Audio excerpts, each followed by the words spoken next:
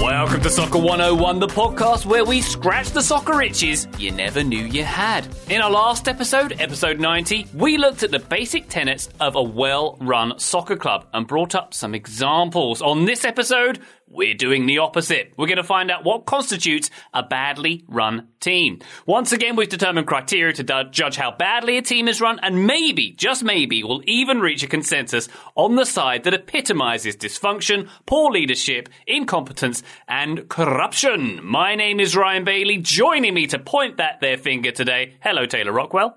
Hello, good to talk to you, buddy. You too, pal, and Graham Ruthven. Hello. Hello, Ryan. Hello, Graham. All right, lots to discuss today. We should get straight to it. I think, gents, we're going to hear some team names crop up more than once, possibly, when we run through what constitutes a badly run team. Manchester United. Oh, excuse you, Graham. Excuse you. We're going to try and comprehensively look at some of the elements that the elements that make up a badly run Manchester United. I mean, a badly run club. So we're going to look at the criteria here. The 5 that we have selected, listener. The first one is ownership. That's the owners, the folks ultimately responsible for making key decisions, as well as all the financial and leadership folly that therein follows. And then we're going to look at kind of the on-field attainment, how a club performs compared to how it's expected to perform at its level. So the expectation of success versus the reality of success. Our third category is management. That's the head coaches, the choices of those coaches, the turnover of coaches. Fourth category, recruitment and development. How well these teams manage to get quality players on the field and the right kind of players for them, of course. And the final category, just like it was last week, fan engagement. If your club cares about its official Japanese tomato juice sponsor more than the people in the seats at the stadium, they might be Manchester United. I mean, they might score poorly here. All right, on that note, why don't we crack straight into category number 1, Taylor Rockwell, ownership. This is probably the biggest category out there because, as we say, the owners are ultimately responsible for the key decision-making, and it's their gosh darn club. I'm going to hand the floor to you, Taylor. Who is your first nomination for a poorly owned club? See, now I'm just scared because I feel like I have to say Manchester United. You do. But I'm not going to say Manchester United first, Boom. although I will probably say them at some point.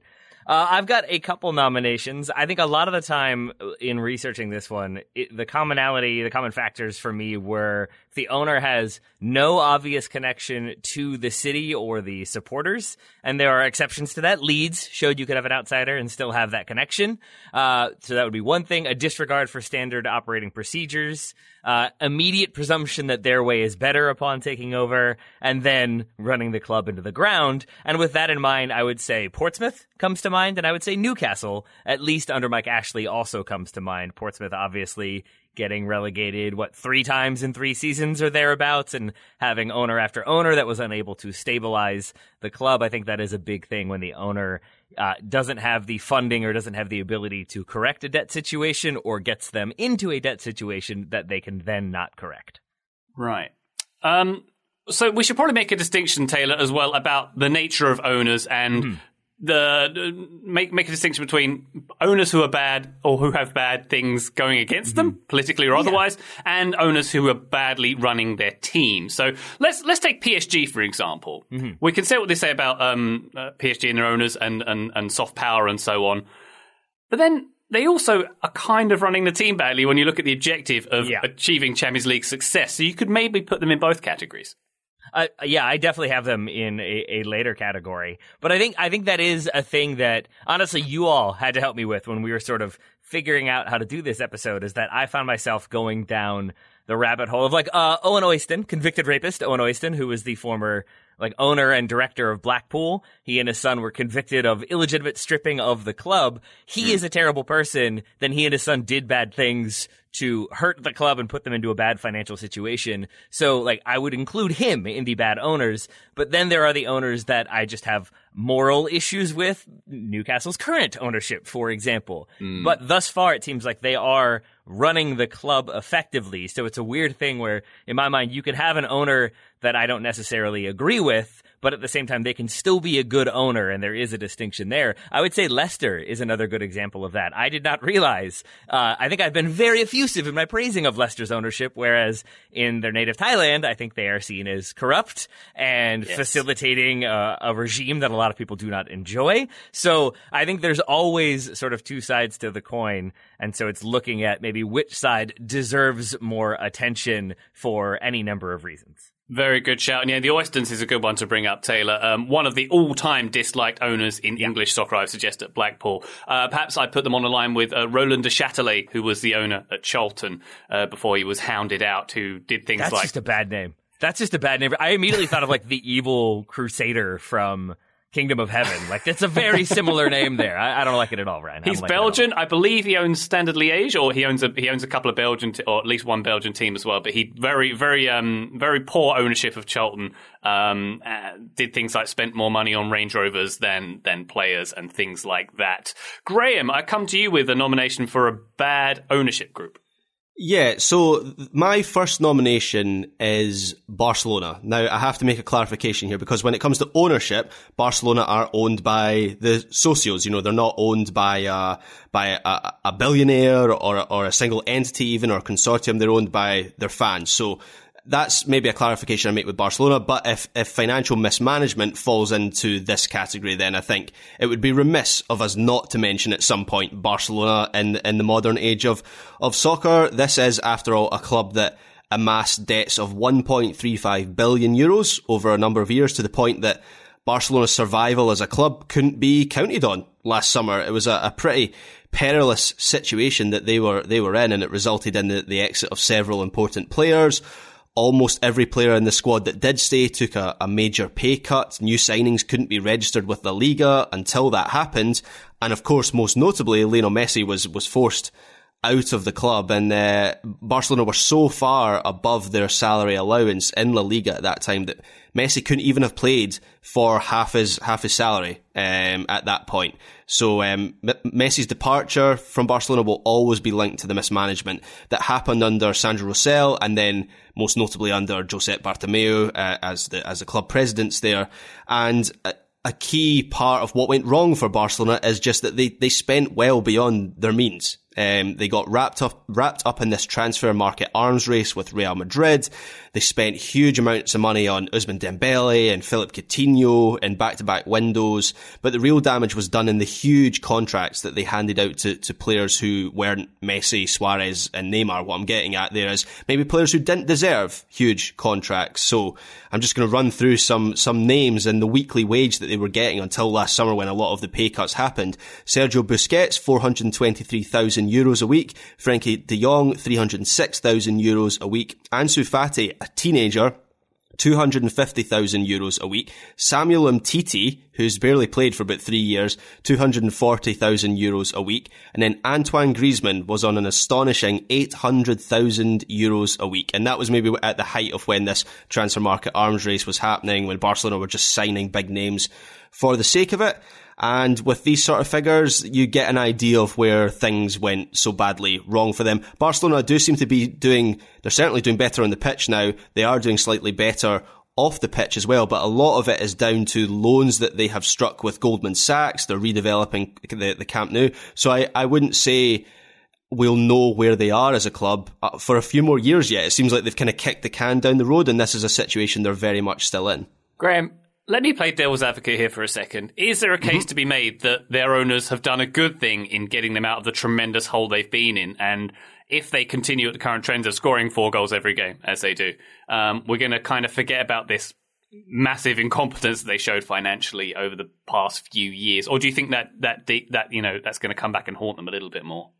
I don't think we're going to forget about it purely just from the fact that they lost Lionel Messi, who was a player who should have retired at Barcelona, the greatest player in their history. I also don't so of course the distinction here is Juan Laporta's come back in as president. He isn't an owner, he's the president. As I say, the club is owned by the fans, but he, for all intents and purposes, he's maybe as close as you can get to an owner in Barcelona's case. So he's come in, he's a slightly different owner different leader to the last regime.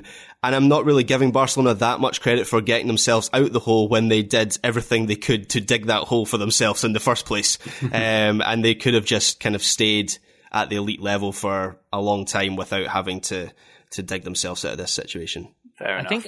I think for me that like Barcelona shows, and I think a lot of Premier League clubs show, is that a big strike against ownership, against the people who make the decisions, to me would be clubs that have no business being in difficult financial situations and yet find themselves in exactly such situations. That, like, when you're buying a Premier League club, and I think this is what happened to Portsmouth, it's happened to a number of other ones, you become reliant on that income because there is just so much money to be had, and I think that's the case with Barcelona. When you can just kind of print money, you start to assume that you will always be able to do that. And I think looking at the way the Premier League is structured, if you finished 17th last year, so Burnley, their prize money because of the TV rights was over £100 million. Like, you can stay financially solvent even if you don't have that much money from your owner. And I do think that is also a distinction for me when it comes to the ownership, is if you have an owner who's coming in and either investing in the club or letting the revenue generated fuel the club, I think that is an ideal owner. If you have the owner who's coming in to run it like a business and make profits and pull money out of the club and not necessarily seeing it as developing this asset but stripping the asset, again, that's where I have some issues with owners. Well, that leads us nicely, Taylor, to a club in Manchester, does it not? Manchester City? You want to talk about Man City? Let's do it. Let's not talk about Man City just yet. Let's talk about Manchester United. Right. You could make a case they have absentee owners who treat the club like a cash cow. The stadium is a crumbling mess by all accounts. Some horrible mismanagement in terms of personnel who's been brought in. All a bit haphazard at Manchester United, isn't it? And, this is a team, lest we forget, who have a spin-off club. FC United Manchester started many years ago in protest at the Glazers' ownership. Yeah, I mean, really, if we're looking at our 5 categories today, they pretty much tick every single box, which was a not fun thing to realize as a Manchester United fan. But yes, they've got issues with ownership, with their financial stability. They don't always do the best with recruitment, and with how much they're spending, the results don't always back that up. Had a number of different managers, not doing as well on the recruitment side, like I said. Supporters blocking the team from leaving the hotel to get to games because they're so frustrated with the way things are going. Yeah, I would say there's a good argument that Manchester United is one of the worst run clubs in the world, which is an odd thing to say about one of the largest clubs in the world. More on them shortly. Graham. I was just going to say, if we're talking about ownership and financial stability, the thing with Manchester United that sticks in the throat for me, and I can't imagine how it feels for you, Taylor, is the fact that Manchester United had been debt-free up until the Glazers proceeded with a leveraged takeover where they used the assets of Manchester United to secure the loan they needed to buy Manchester United, then loaded £500 million worth of debt on Manchester United, and to this date have the Glazers' ownership has cost Manchester United over £1 billion of interest repayments. That money has gone to the bank. It's not gone anywhere. So while Manchester City have spent £1 billion on transfers, Man United have spent £1 billion in that same time on the Glazers being their owners. That is scandalous. They've also that's spent £1 billion scandalous on transfers, so there's that. It's not great. It's not great the way they're spending. But yeah, Graham, that's exactly the point for me, is like that is the sort of under the radar worst type of ownership. And I think like you could talk about like war criminals and people who have gone to prison. I would say those are probably the actual worst type of owners. But there's the owner who piles debt on the club, clearly just sees it as an asset in the portfolio to sell on down the road. I did not love that one scene in Succession, how accurately they seem to summarize the idea of like, buy a club, then when there's like the Super League, we'll make $1 billion and sell them on. That does seem to be the kind of prevailing way that some people choose to operate their teams. And I think Manchester United never made sense to me that they were able to, I guess, trigger the financial mechanisms they did to then be able to lump all that debt onto the club. And yeah, and then not run them very effectively, not really have any sort of organizational structure, continue to prioritize the commercial side of things. I would say there's a good argument for the Glazers not being the best owners in the league. But Graham, if we take a holistic view, the organization did win the Super Bowl last year, so it's all good, right? Of course, yeah. Man United fans should be happy with that. Yeah. Excellent. What more do you expect? I expect nothing less. Before we move on from this category, Graham, any other teams you'd like to nominate for bad owners? Yeah, so I'm going to head to Spain again, and I'm going to nominate Valencia, who are traditionally a Spanish football powerhouse. They won the La Liga title as recently as 2004, and then financial troubles hit, and they've never really recovered from that point. So by 2008, Valencia's debt was close to €500 million. That didn't include the hundreds of millions they had borrowed to start the construction of a new stadium. Construction of that stadium was then abandoned. It still lies to this day as a shell. It's in a state of construction. I'm not sure. I did read something recently that said that maybe they were going to start up again, but I'm not aware of that happening right now. Valencia were forced to sell a number of their best players on the cheap, which was particularly painful for a club that has done such a good job over the years of bringing players through and developing players. So players that they sold for, you would say, under market value at that time included David Villa, Raul Albiol, David Silva, Juan Mata, Joaquin, Jordi Alba. And then Valencia's story actually gets worse, because just as it seems like they might get out of this nightmare with Peter Lim taking over in 2014, their debt continues to mount. So Valencia currently have €400 million worth of debt under Peter Lim, despite him wiping that debt when he first took over in 2014. And then last year, or whenever the COVID pandemic hit, Valencia were so badly affected by that they had to sell Ferran Torres, Rodrigo, Francis Coquelin, Jeffrey Kondogbia, Danny Parejo. So it feels like every time Valencia builds something up and build a team, there's a financial crisis that hits them and they have to completely clear the decks. And that has just affected all areas of the club. They never really have been able to build anything since Rafa Benitez won that La Liga title back in 2004. Graham, I have a question for you about an entirely different club. But I wanted to ask you, in doing the research for this episode and for this category in particular, like, I guess the only way I can put this is that I think sometimes there's this idea that, like, okay, it's billionaires who own these clubs. It's very well-paid people who are coming in and making these decisions and figuring out the finances. And I guess my question for you, my first question is, like, do you agree with that? Or do you feel like in reading about this that there tends to be more of like, no, it's just kind of a business. And in any business, you can have people who don't quite know what they're doing. Because I look at some of these deals and the way clubs operate, and it does feel very much like many of the financial decisions for at least a few of these teams are, yeah, we'll figure that out down the road. But we got 5 years to figure that out. And if you're Barcelona, you keep putting it off for 5 years, and then eventually it all kind of hits at the same time.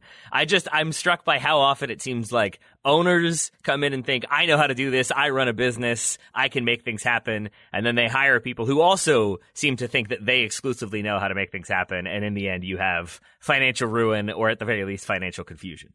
Yeah, well, the thing I come back to in responding to that question is, if you're a very successful and wealthy business person, is buying a football club really a sound way of making money? Nope. It seems like there's a lot of risk involved. There are some exceptions, of course. It seems like Fenway Sports Group, their whole business, their whole company is around owning sports teams, so maybe they've got slightly better expertise in that area. But as I say, if you've made your millions in another business, I feel like there might be other industries that you could invest in that would make you a quicker buck than European soccer or a soccer team in general. That does make a lot of sense.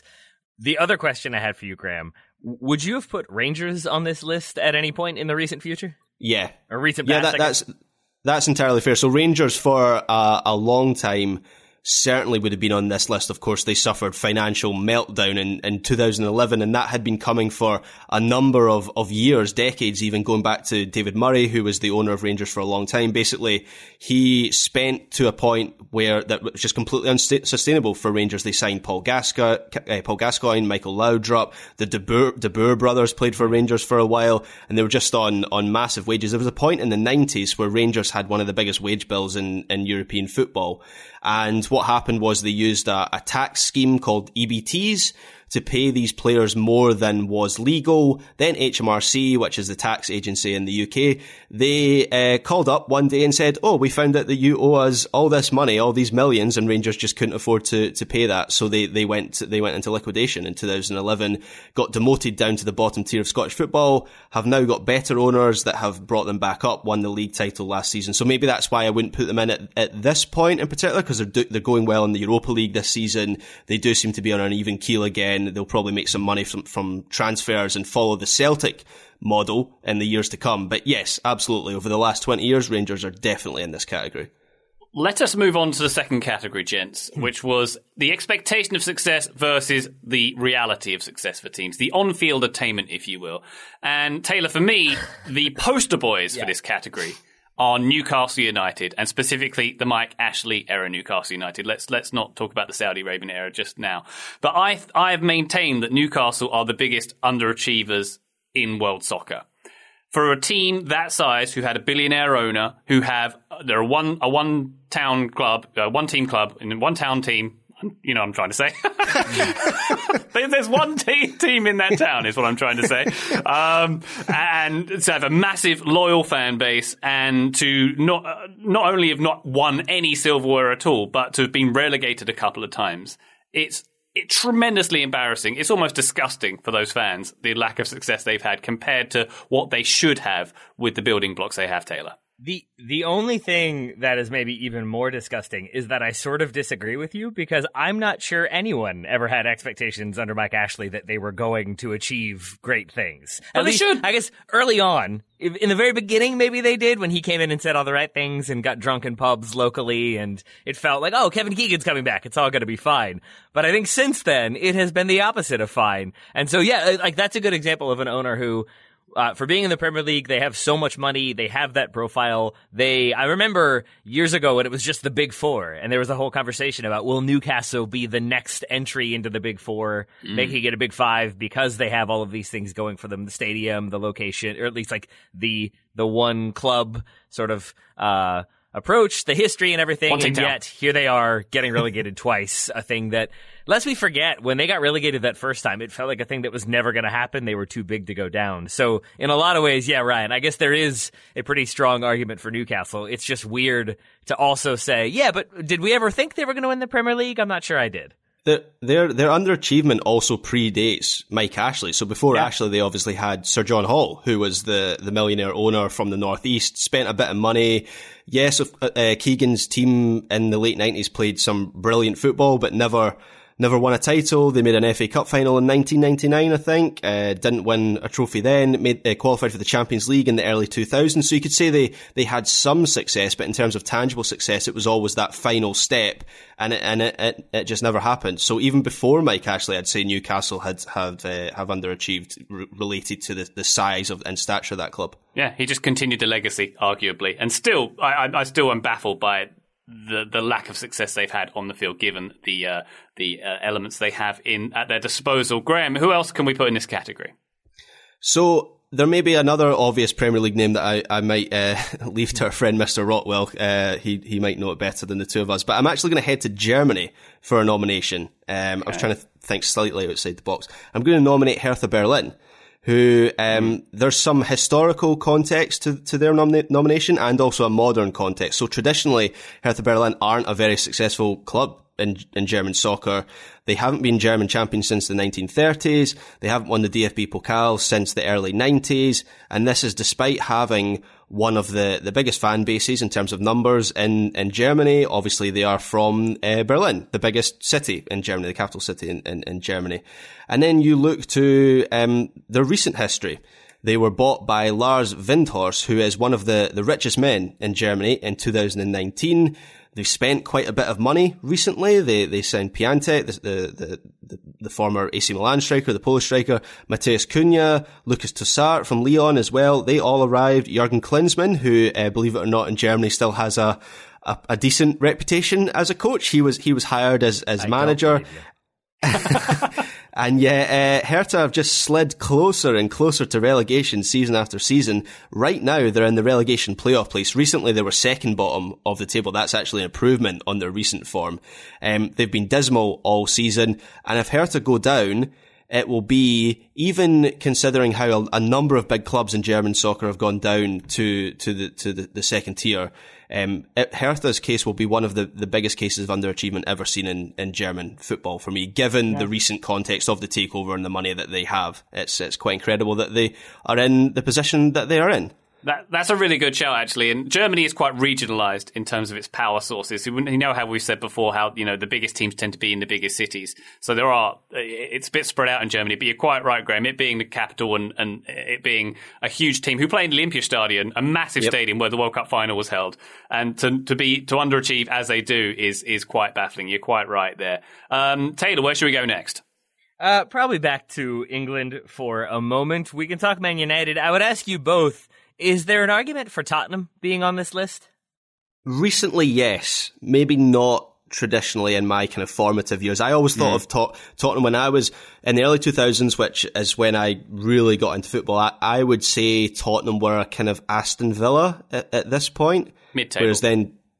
Whereas Tottenham recently have become a member of the Big Six, and yes, they haven't really had the tangible success to justify that position in the top six, I would say. I would argue they've even, outkicked their coverage, so to speak, Taylor, and risen to a higher level than they might be expected. There you go. I would also maybe include in my dishonorable mention possibly Roma, for reasons I think we've talked previously, for having the importance of the city, the size of the supporters group. You would expect them to have won a few more titles than they have. But Manchester United would be the obvious one to mention here. We're going to mention them in every category, I suspect. But for how much they've spent, for the position of stability they had for so long, for them to have managerial turnover, we'll talk more about that. For them to have had such erratic recruitment, we'll talk more about that. And then to have had such erratic results, both in terms of playing style and approach, but also just actual results and where they finished in the table, sort of being a throw a dart at the table and maybe that's where they're going to finish, because it's about as random as that in my mind. I think there's a good argument for their unevenness of their performance since Sir Alex Ferguson stepped down, /retired, /sat angrily in the stands every single game, that I think that, they could be on this list too. Totally fair. Graham, a name that strikes me here as well, PSG. Didn't even win the French league last year and have their sights set on the Champions League, and so have thus failed with a virtually unlimited budget, with all the pomp, with all the merchandise, with everything around them, all the world's best players. Surely they belong on this list too. Yep, so PSG are gonna crop up in one of my nominations in a later category, but I think you're absolutely spot on, particularly when you consider they didn't win the Ligue 1 title last season, which I often forget that happened, to be perfectly honest. I like Leo winning that title just feels like such a glitch that sometimes I overlook that actually happened, but incredible underachievement.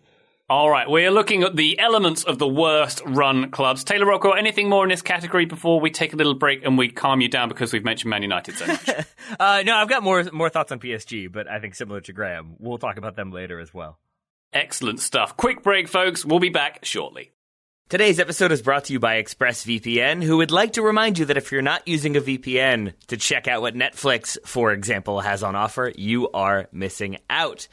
A quick perusal of the movie and television offerings on the various Netflix services in many different countries shockingly reveals that the United States is falling behind, folks. We are falling behind when it comes to the availability of television and movies. I doubt that's true. But the United Kingdom has 500 more movies than we do available on Netflix. Latvia has 300 more movies than the U.S. Ireland is way up there as well. Plenty of countries with lots of different movies and TV series for you to check out. But you have to be in that country unless you're using a VPN. And with ExpressVPN, you can gain access to all of those different libraries. The UK one, I think, has every single episode of Doctor Who, for example. But you don't experience that loss in quality. It still comes through crystal clear, and it's very easy to use. Our own Graham Ruthven used a VPN to watch the USA-Mexico game, the Mexico-USA game, I should say.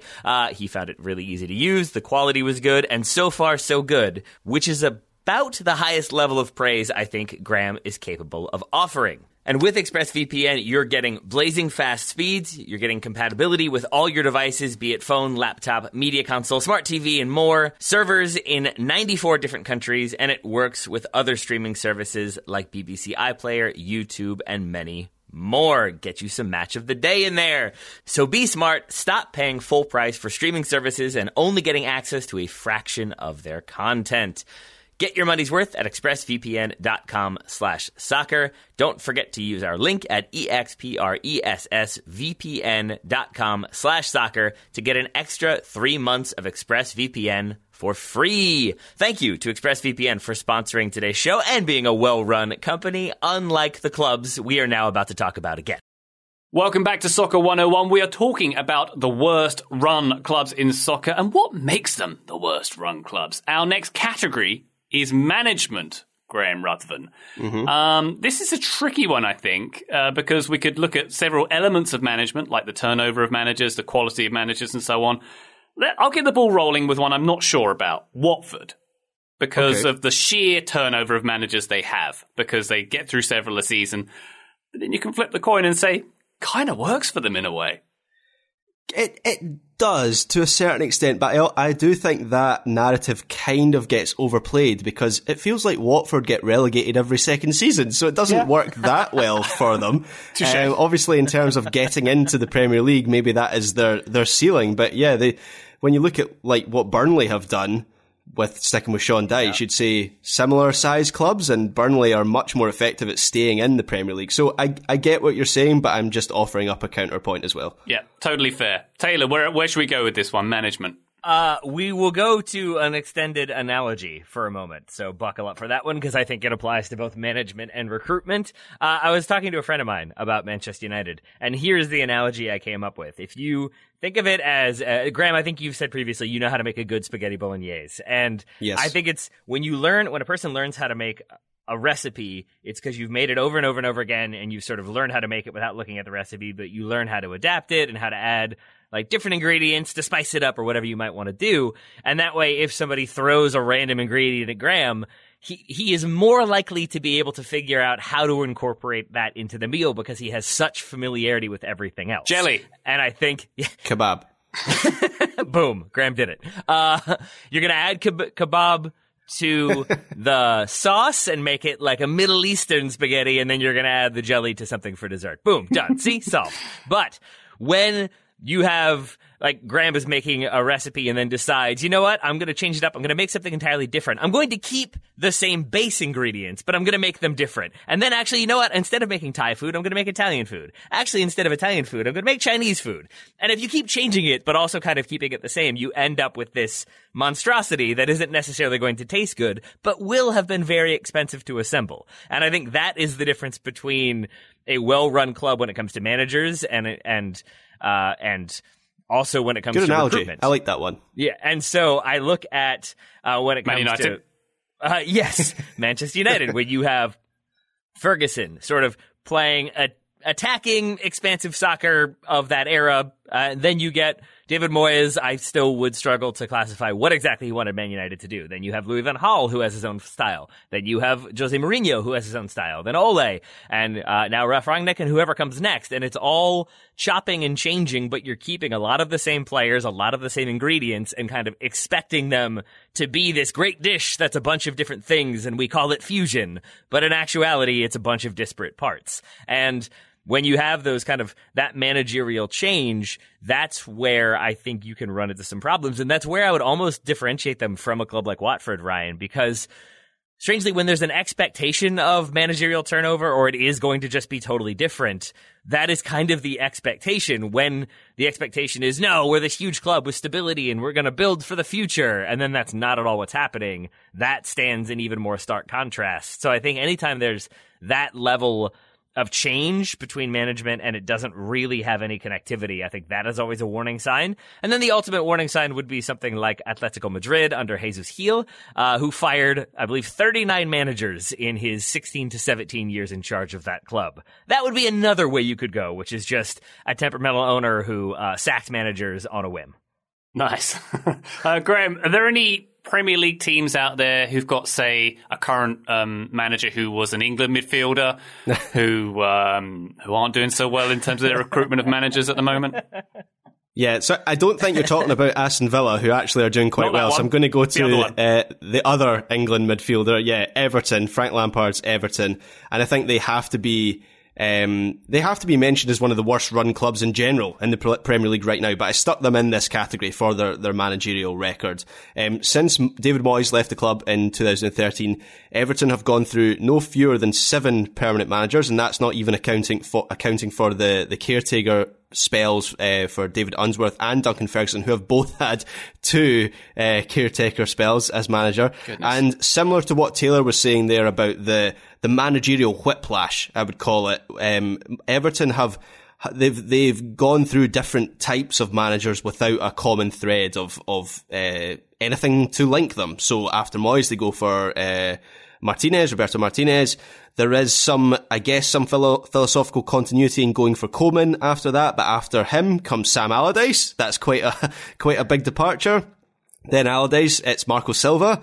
Then it's Carlo Ancelotti. Then it's Rafael Benitez, a former Liverpool manager, we should mention, so not ideal for Everton. And now Frank Lampard.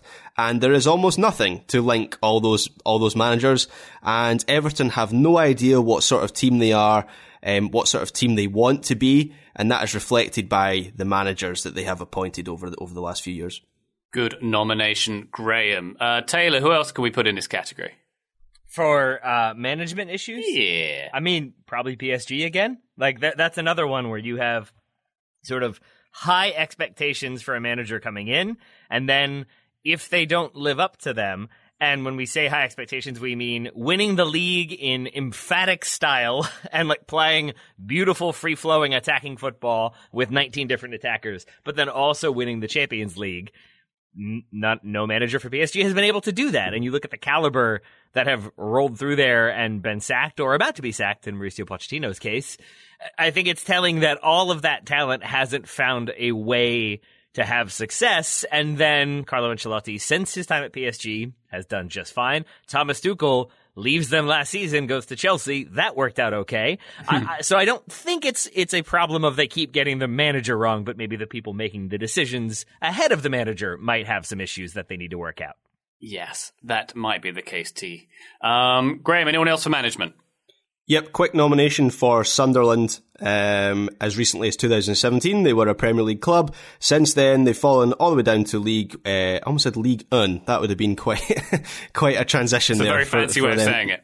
Yeah, League 1 in England, as it is known. They've had sketchy owners, and there's been fan protests and a bad transfer policy, but perhaps the most notable thing has been their managerial track record. Since 2015, they've gone through 10 permanent managers: Gus Poyet, Dick Advocat, which I'd completely forgotten about that had happened, Sam Allardyce, David Moyes, Simon Grayson, Chris Coleman, Jack Ross, Phil Parkinson, Lee Johnson, and now Alex Neil, who was appointed fairly recently. And anyone who has watched the Sunderland Till I Die docuseries on Netflix, which I know Taylor has watched, will know just how dysfunctional that club is behind the scenes, and it's perhaps not surprising that they have that track record. Is it also a damning mark on them, Graham, that they allowed us to see that? Like, their owners and their management allowed us to see their car crash unfolding? Yeah, and not only that. So Jack Ross was actually on, because he's a Scottish manager. He was in the media up here a couple of weeks ago. He's out of a job currently. He was saying that he was a manager during that time when that docuseries was happening.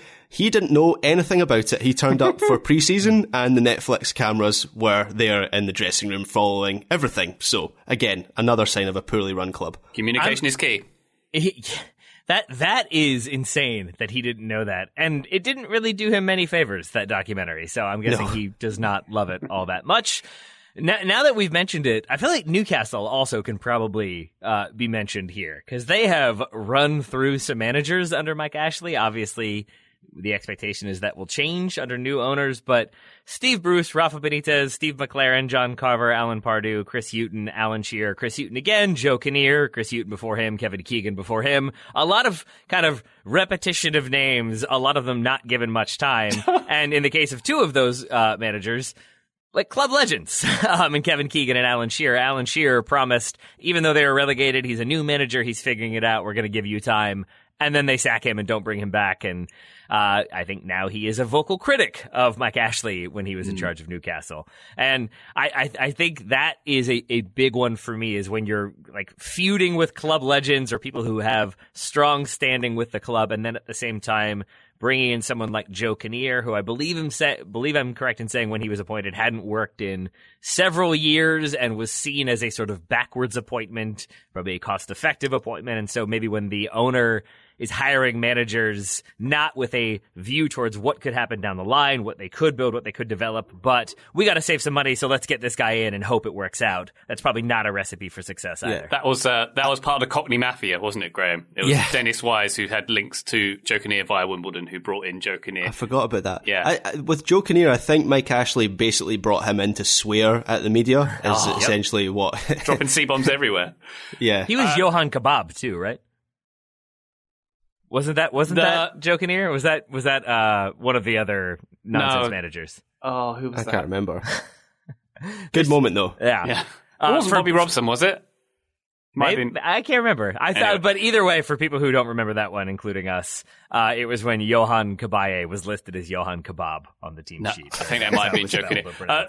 Two things, Taylor. A good nomination for Newcastle there. One, lest we forget Alan Pardew's 8-year contract that he got during that as well. 8 years. 8 years. And the other thing, Joe Kinnear is the only manager who has told my brother to F off and support someone else then when he had to go at him from the stands. Remains a record. Oh, that's a good... Your brother's had some run-ins with some people, man. Yeah, he's a bit more fiery than I am. Shall we move on to the next category? Category 4, recruitment and development. Graham, when I go to this category, one name springs to mind for me, and it maybe shows a combination of poor recruitment and maybe poor management from upstairs. It's from MLS, Inter Miami, who were fined $2 million last year when the league determined they violated roster designation rules for Blaise Matuidi and Andre Reyes. You ain't cheating, you ain't trying, Ryan. If you ain't cheating, you ain't trying. Yeah, their sporting director, Paul McDonough, was dismissed from this incident, and they basically they didn't categorise their players correctly. They didn't read the rules, Graham? I mean, they are complicated, so I have some sympathy there. Does anyone in MLS read the rules, I guess? The people that are paid to, I imagine, do. That's true, yeah. If you're paid to read the rules, maybe, read the rules in that case. I really appreciate that they went the Dave Chappelle route of almost the MLS equivalent of, I'm sorry, officer, I didn't know I couldn't do that. And then cross their fingers and hope that would work out. Taylor, who else you got in this category? Another MLS team, former MLS / recreated MLS, would be Chivas USA. There is a great piece by Pablo Mara and Sam Stejskal that was out on The Athletic, I think a few years ago at this point. But it's the kind of the history, I think it's called The Fall and Fall of Chivas USA. And for the way they established themselves as sort of reflecting Chivas de Guadalajara's mission of only signing Mexican players and being kind of true to their Mexican heritage, that seems to have been a very erratic mission with Chivas USA, where sometimes that was going to be prioritized, sometimes it was not. And when it was going to be prioritized, there were promises of you can have 3 senior players from Chivas de Guadalajara. I think 2 or 3 different Chivas USA managers were promised that, and then that fell through. There's a famous story of Preki going down to scout Chivas players, and he's given sort of a couple different tiers of player that he can choose from. He sees one guy who's seems like he's pretty skillful, seems like he can score some goals, points to him and says, I want to sign that guy. And even though he's not playing, even though he's not getting any first team minutes, they say, no, you can't have him. And they send him to a different field where there's even lower down the totem pole, like rejected players, none of whom Preki ends up wanting. And the player that he had spotlighted was Javier Hernandez, who moves on 18 months later. So there's this weird, promising players, pulling those players back, and essentially Chivas USA becomes treated as a reserve team for Chivas de Guadalajara. They also had this idea that it would pull all of the local Mexican-American community in Los Angeles to support Chivas over the Galaxy, forgetting that a lot of that Mexican-American population had loyalties to Mexican clubs who hate Chivas de Guadalajara. So they don't get the fan support. They don't get the players that they said they would. They start prioritizing under Bob Bradley, signing more American players. That's when they have their biggest period of success, is when there's sort of a hybrid of the two approaches. But then they go back to only kind of focusing on Mexican-American talent. They end up getting hit with a discrimination lawsuit for that they settle out of court for the way they conducted their academies and recruitment and hiring and firing. And I would say overall, Chivas USA, a good example of what not to do when it comes to MLS and recruitment and development. Oh boy, that was exhausting just listening to all that, Taylor. Yeah, a little bit. My goodness. Speaking of exhausting and banging the drum, Taylor, I have to come back to Man United on this category. The team that has had quite a good youth policy in decades past, the class of 92 being a more recent example, who have gone on to spend outrageous amounts of money on players who don't fit any kind of system, who don't seem to, there's no ideology behind their recruitment. Paul Pogba being brought in at top dollar, a player who was let go for free by Manchester United. Oh, was he? And when he was originally recruited from Le Havre, who I think were mentioned on this show last week, in fact, they got in a lot of legal trouble doing that as well. So it just seems like things aren't too rosy in terms of recruitment at Old Trafford. No? Have things taken a turn? Yes, I would say the net spend of over $1 billion would point to that being the case. Lots of money spent, not a lot of money going the other way. In fact, looking at Manchester United and their acquisitions from transfer, not even from the development side of things. Like, they bring in Morgan Schneiderlin for over $38 million. All of this is dollars. Sell him to Everton for 25. Bring in Memphis for 37. Sell him for 17. Mkhitaryan, 46. 37 going the other way.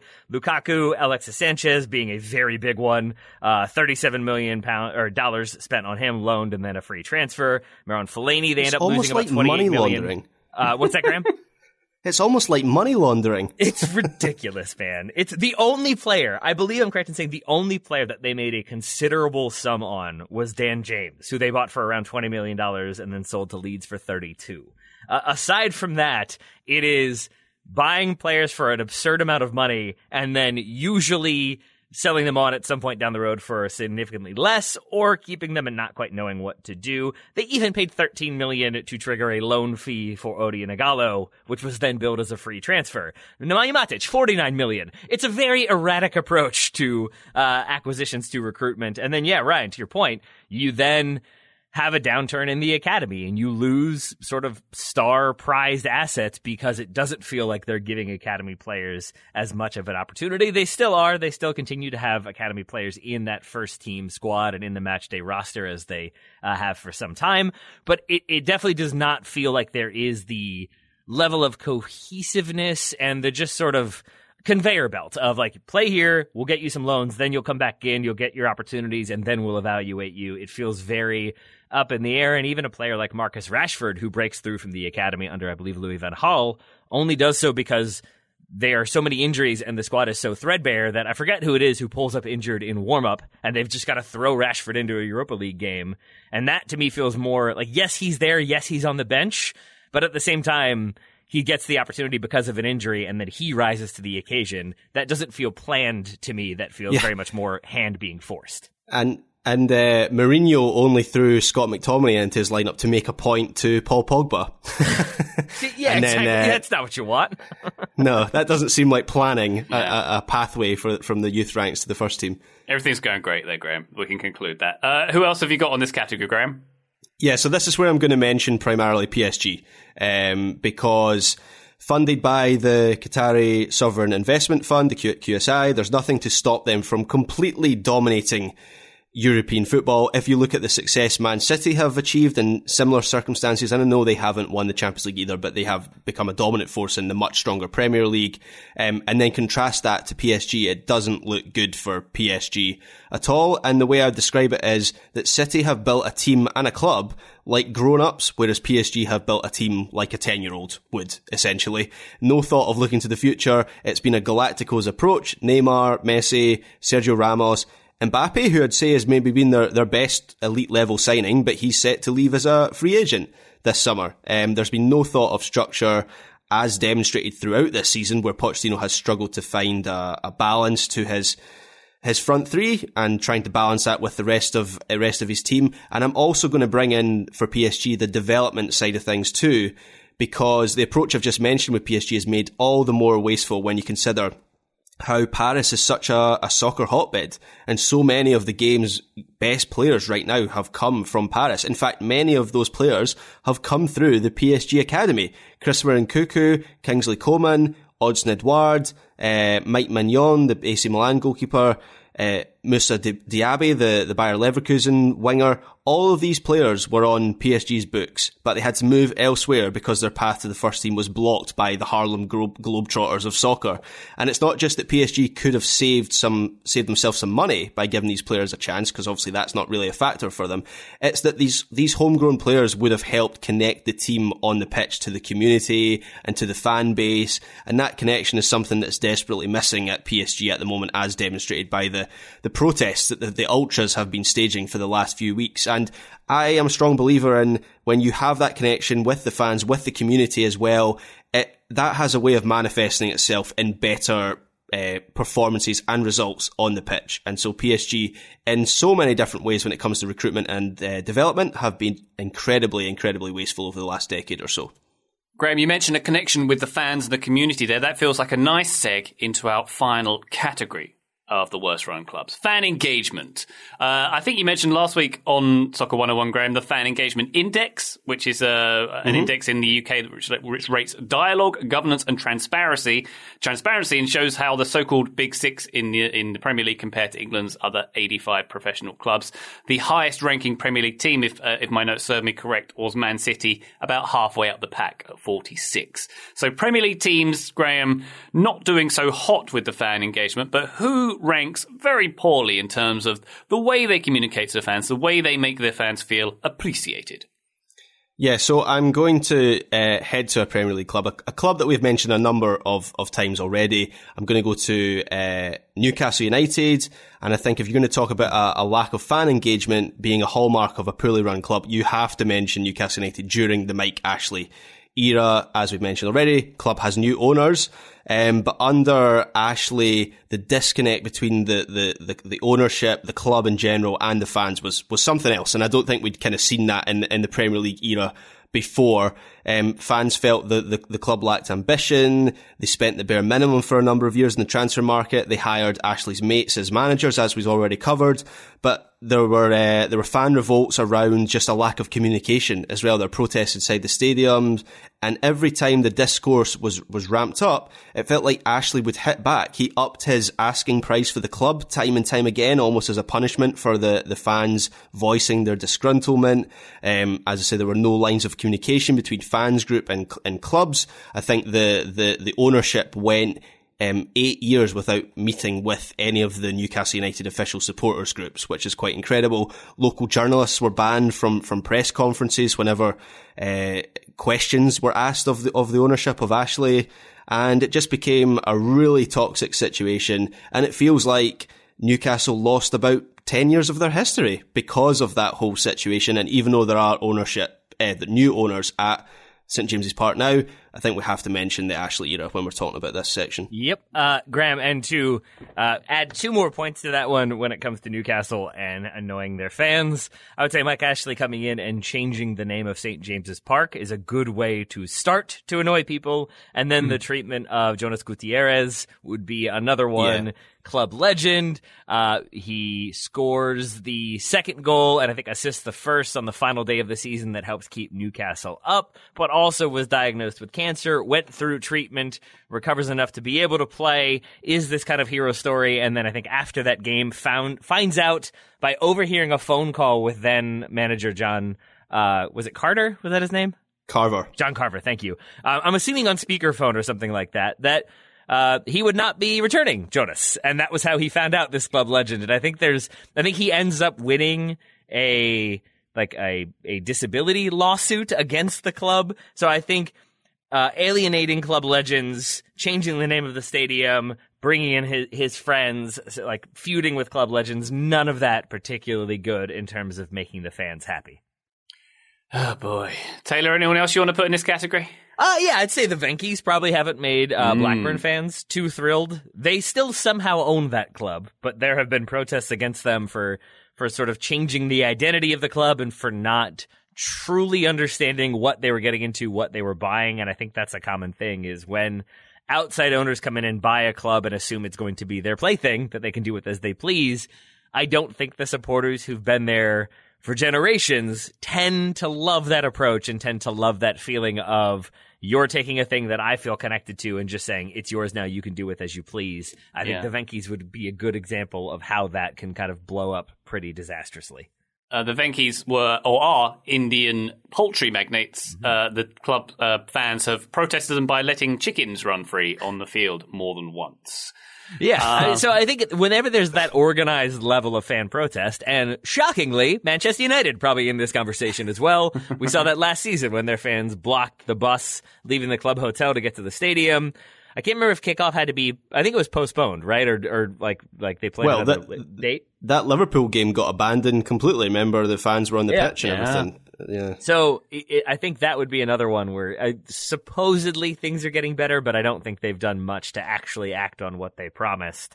I think that would be a pretty good indicator. And I think there's other ones in Major League Soccer of fans not feeling connected to the team or to the league and being punished for having, I would say, fairly innocuous banners. That happens in NWSL too, including fairly recently. So I think like dissatisfaction with ownership and with the way the owners running the club is pretty common. And sometimes that's just because things aren't going well or the team is underperforming, and that can happen. But then there's other ones that kind of ratchet that up. And Mike Ashley is a prime example of what happens when an owner seems to not really care what the people who support his club care or think about him and the club. Graham, Taylor mentioning Major League Soccer there and the lack of fan engagement. Anyone on your list fit that bill? Yeah, unfortunately, I've got a pretty depressing example of one that is fairly recent involving both the Portland Timbers and the Portland Thorns. The relationship between both fan bases and the ownership of the Thorns and Timbers has really broken down. Recently, last fall, 2 former Thorns players went public with allegations of sexual misconduct from coach Paul Riley. He coached the Thorns between 2014 and 2015. The allegations were shocking to fans, but it emerged that the complaint had already been made against Riley a number of years ago in 2015. An internal investigation was launched, but the Thorns and the Timbers haven't disclosed who's leading that investigation, and they haven't even committed to releasing the full results of it. So that is very unsatisfactory at the moment. And then you have the Andy Polo case on the back of this, where earlier this year the midfielder was accused of domestic abuse. And while Polo had his contract terminated when those allegations publicly surfaced, it was reported that the Timbers again knew of the complaint much earlier against Polo, this time in May 2021. It was also reported that the Timbers did not report that complaint to the league, and Polo's former partner said that the club urged her not to press charges. So all pretty depressing, as I say, and all this has resulted in a pretty fundamental breakdown in the relationship between the club and the fans. And while there are still investigations ongoing and there's still a long way to run in this story, it feels like a lot of damage has already been done to that relationship. No arguments at all, Graham. And I would add, I can't remember if I read the transcript of the legal representatives talking to Andy Polo's former partner, or if I listened to the actual audio. And it doesn't sound like as bad. It's not like they're like, you better not do it. But it is as strong as a lawyer will say a thing so that they are not legally culpable. But I think she says, and then if you want to, you can press charges. And obviously we think that would be a bad idea, but it's up to you. It's everything short of saying don't do that, because then you could be legally responsible for saying don't do that. But just those sort of moments, it's just a bad look to begin with. But then when it's an accumulation of events, and even going back to the Iron Front controversy when they wanted to, the supporters wanted to fly that flag and were told not to by the league, and I think didn't feel particularly backed. I think there's a lot of dissatisfaction when owners just feel like they can kind of do what they want. I think it all goes back to a lack of accountability and a lack of reflecting the values that they maybe speak about publicly, speak about outwardly, but don't necessarily put into place in a practical way. I shall end this section, gents, with a tale of 2 Norwegian businessmen called Rocket and Gjelston, who came to London in the late 90s. They tried to buy a team called Chelsea. They could not buy that team. They went a couple miles down the street and bought a team called Wimbledon FC. Tried to move that team to Dublin, Ireland. and failed to do so, not consulting fans at any point during that process, then subsequently tried and succeeded in moving them to Milton Keynes, a made-up town about 60 miles north of London, killing a team that was in the Premier League, had a great history, and not consulting fans at any stage during that process. I just thought I'd mention that one, just to round out the pod.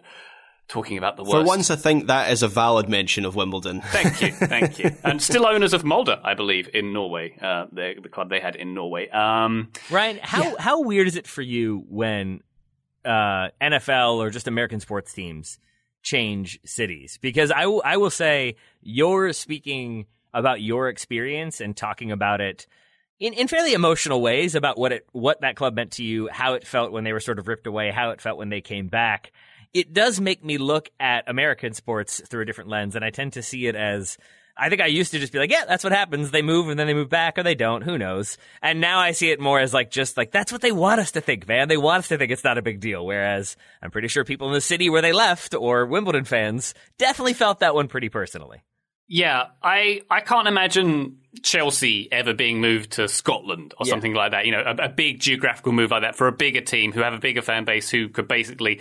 do you know what? I don't think the Wimbledon move would have happened in the social media age, because we've seen things happen. Millwall, they tried to move their stadium recently and basically social media shut it down. They're a relatively small South London team. If what happened back in the early 2000s happened today, it simply wouldn't have gone down. That's my long-held belief because of the power of social media. But in terms of the American landscape, Taylor, you know, it's franchising and moving teams around is a lot more common. Like, I was in the States when the Rams moved back from St. Louis back to Los Angeles, and I was really shocked. And you saw some news reports of people in St. Louis being angry about it, but I don't know. Maybe there's a different relationship with European teams. There certainly is, I feel, with my team that got murdered. No, I think there is, and I think there's just a different way that we talk about teams, because I think of it. It's like, for lack of a better way of putting it, it's a little bit victim blaming the way we talk about teams. That when St. Louis, when the Rams leave and move to LA, the narrative in my mind was all like, well, yeah, you know, their attendance, and you never know how much success you're going to have. It's a bigger market. Of course, you got to make that move. And it just feels very like, if you guys wanted them, maybe you should have been Los Angeles. And it's just I don't know if that's how we should really be seeing these things, because if anything, it really does just continue the idea that it is the owner who makes the decisions, and if they want to move cities, they're going to, and the people who've rooted for that team or club for a very long time don't matter as much in the grand scheme of things. And I think that makes us feel less connected, and like the thing we care about maybe not the most, but one of the things we care about the most matters the least to some people. And I think that's just an odd feeling. So I'm glad we're doing this episode, but I like celebrating the teams, the players, the individuals who make the right decisions, who do things the right way. Absolutely, Taylor. And leading on from that, if we're going to look at the worst run clubs and the elements therein, and we've looked at the categories we've considered today: ownership, the expectation versus reality, the management, the recruitment and development, and the fan engagement. It seems like the last four categories are all subsets of that first one, the ownership. Yeah. Because the buck stops with the owner, does it not? The person who holds the keys, the person who makes all the key decisions. Everything else is subservient to the ownership or the ownership group's whims. So when we're looking at a badly run club, Taylor, ultimately we have to look at the person or people at the very top of the pyramid. Yeah, no arguments here. And I think that's also why Graham spotlighting Barcelona is such a good point, because it can be the owner, but it can also be the person who's elected to oversee the club. But if they have grandiose ideas for how things need to happen, and they're the only one that can make them happen, that doesn't necessarily... Sometimes that can be good when you have this clarity of vision, but oftentimes it can end up with the club being massively in debt and having to let one of their best players ever leave on a free. Woof. Graham, we are both co-owners of soccer teams these days. We are. We can be glad we'll never appear on a podcast like this in terms of worst owners, right? I mean, last week there was a town hall meeting in Stirling about the direction of the club and how everyone is really unhappy about that. But yeah, sure. I've got a certificate that says I own part of the club, yeah. And Wimbledon haven't won a game in 2 months. Wonderful times all round, Graham. All right, I think that just about does this episode of Soccer 101. Thank you very much for joining us on this one, listener. Taylor Rockwell, thank you very much for you as always. Right back at you, my friend. Graham Ruthven, a pleasure. Thank you, Ryan Bailey. Listener, we'll be back on the feed next time with another Soccer 101. But for now, catch you later.